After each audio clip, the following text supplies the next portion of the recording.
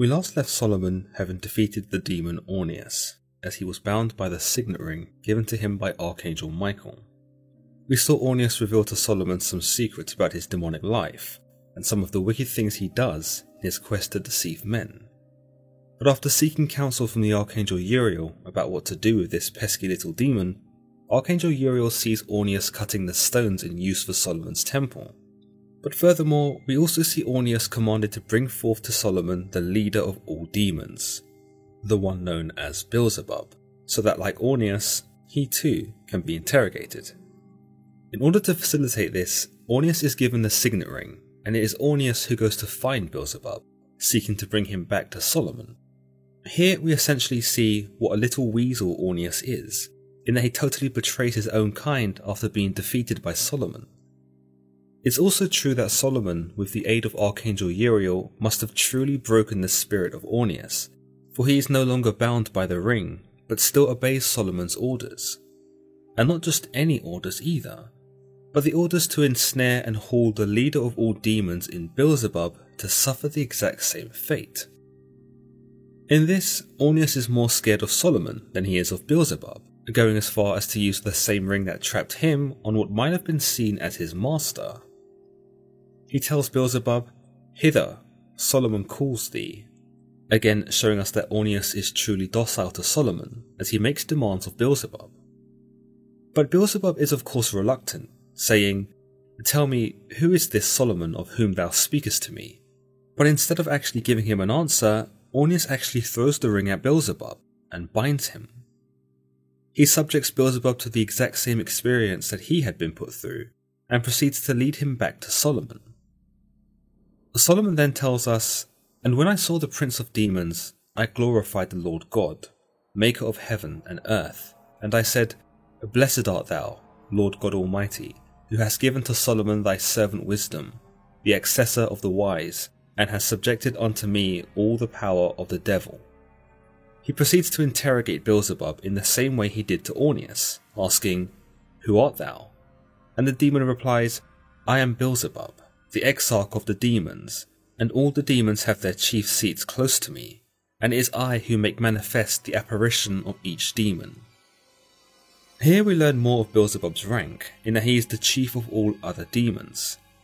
We understand that it is Beelzebub who makes the other demons do his bidding, in that they appear on earth under his command. Solomon then makes Beelzebub promise to bring him all of the unclean spirits, or all of the other demons, so that he may learn of their secrets too, and better understand their kind. In Solomon's quest to better understand the demons, he asks Beelzebub, in a totally not perverted way, "Hey, you got any female demons back there?" And Beelzebub gives him a sly wink and says, "I thought you'd never ask." Just kidding, he quite innocently asks from a curiosity standpoint if there are any female demons under Beelzebub's employ, to which Beelzebub admits that there is.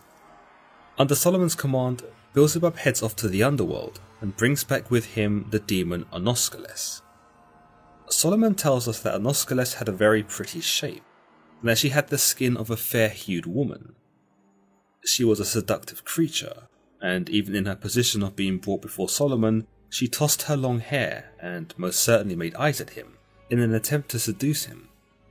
In some interpretations, Onoskelis actually had the legs of a mule, and Solomon seems to totally be a leg man because he's not fooled in the slightest by her whims. And when she is brought before him, Solomon asks, "Tell me, who art thou?" And she replies, "I am called Onoskelis, a spirit wrought of Saturn, lurking upon the earth. There is a golden cave where I live, but I have a place that ever shifts."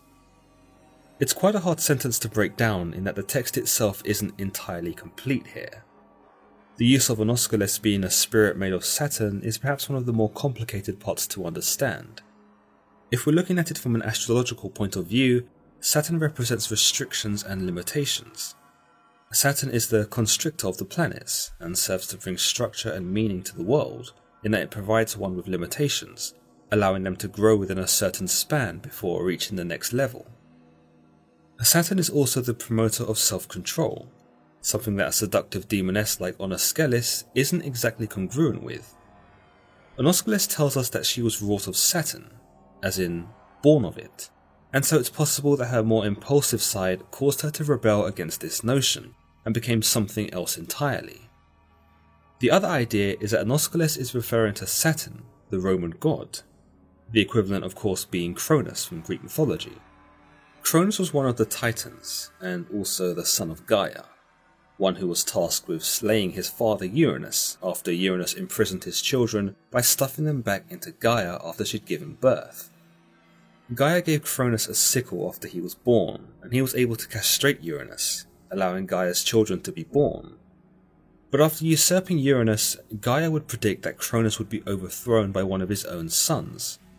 As a result of this, Cronus would consume the children born to him from his sister wife, Rhea, thus preventing them from ever overthrowing him. In this, Onoskelis could be alluding in some manner that she was one of these children that was consumed by Cronus, or Saturn in this example. We know Zeus would eventually defeat Cronus, causing all of his swallowed children to be born, and while we know these to be the other Olympians, it could be that Onoskelis was amongst them, or that Onoskelis is a representation of one of the Olympians. In any case, this is all a massive stretch, and we may never really understand the true reason as to why Onoskelis is associated with Saturn. From what we do learn though is that Onoskelis lurks upon the earth, and that she lives in a golden cave. We also learn that her form constantly shifts, implying that like Orneus, she too possesses the ability to shapeshift, which is apparent in her mule legs. She also reveals to us some of her wicked acts upon the earth, saying, "At one time I strangle men with a noose, at another I creep up from the nature to the arms, but my most frequent dwelling places are the precipices, caves, ravines." Here we learn that she lures men into her clutches and strangles them with a noose. There is also an implication here that Onoskelis tricks men into hanging themselves, and could potentially affect them so much that they end up committing suicide. The next line about her creeping up from the nature to the arms is a bit harder to dissect, but some have interpreted it to mean that she appeals first to men by triggering their desire, appealing to the nature of men in being attracted to beautiful women. She then creeps her way into their arms, manipulating them into believing they want her or need her, and from there she's able to do whatever she wants with them. We are also told that she dwells mostly upon high places, caves and streams, and is generally considered an outdoorsy sort of demon. Here we might also say that she creeps out of nature and the great outdoors, and sneaks her way into society and civilization, where she works her wicked charms. She goes on to tell us, "Oftentimes, however, do I consort with men in the semblance of a woman, and above all with those of dark skin, for they share my star with me, since they it is who privily or openly worship my star, without knowing that they harm themselves, and but whet my appetite for further mischief, for they wish to provide money by means of memory, but I supply a little to those who worship me fairly." So there's quite a lot to absorb from what she tells Solomon here. It is further confirmed that she takes on the form of a beautiful woman in an effort to seduce men, but interestingly, she adds that she prefers those with dark skin. Now it's impossible to really get at what she really means here, but some have understood this to mean that she goes for labourers, those like the men who are building Solomon's temple, because they are out in the sun and the heat all day, and would therefore have more tanned skin. By contrast, those who weren't working out on the temple were possibly higher-ups like Solomon himself, and would be confided to the shade because of their importance. As important men, they were thought to be smarter, and so would have more of a mental defence against one such as Onoskelis.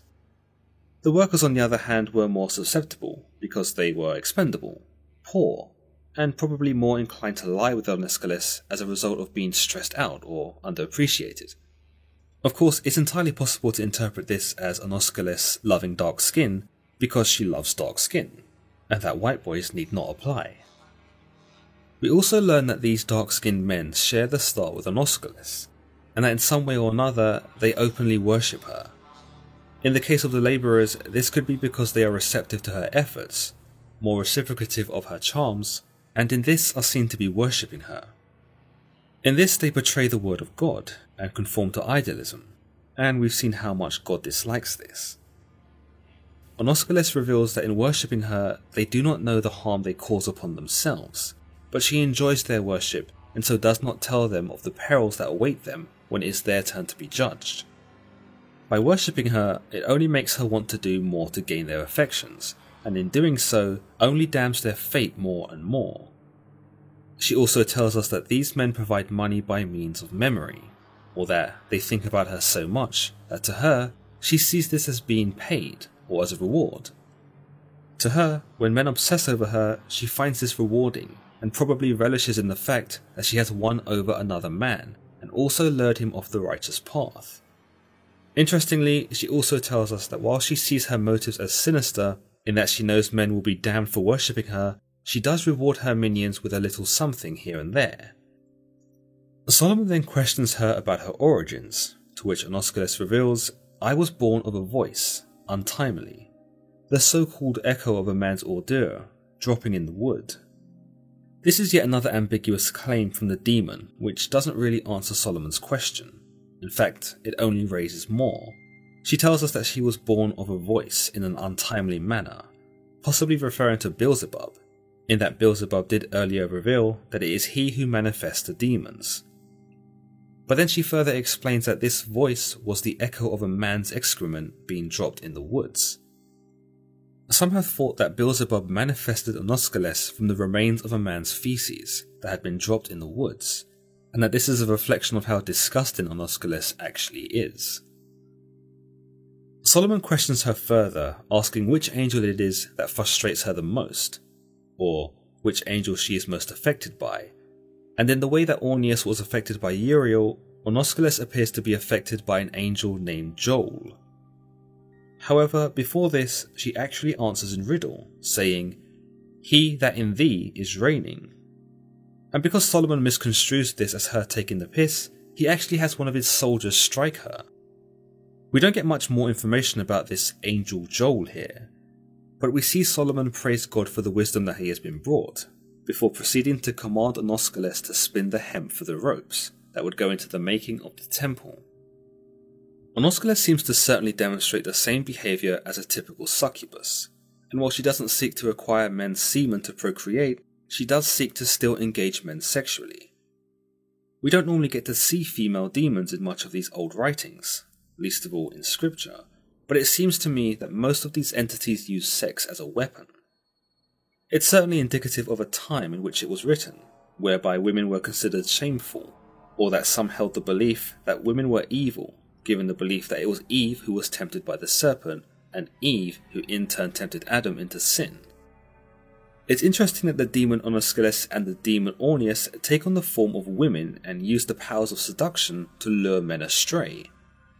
Whilst it might paint women in a negative light, to be honest, it also highlights men's flaws as well, in that sex and desire seems to be our universal weakness, and that the demons take on the forms of women because they know it is something we cannot say no to.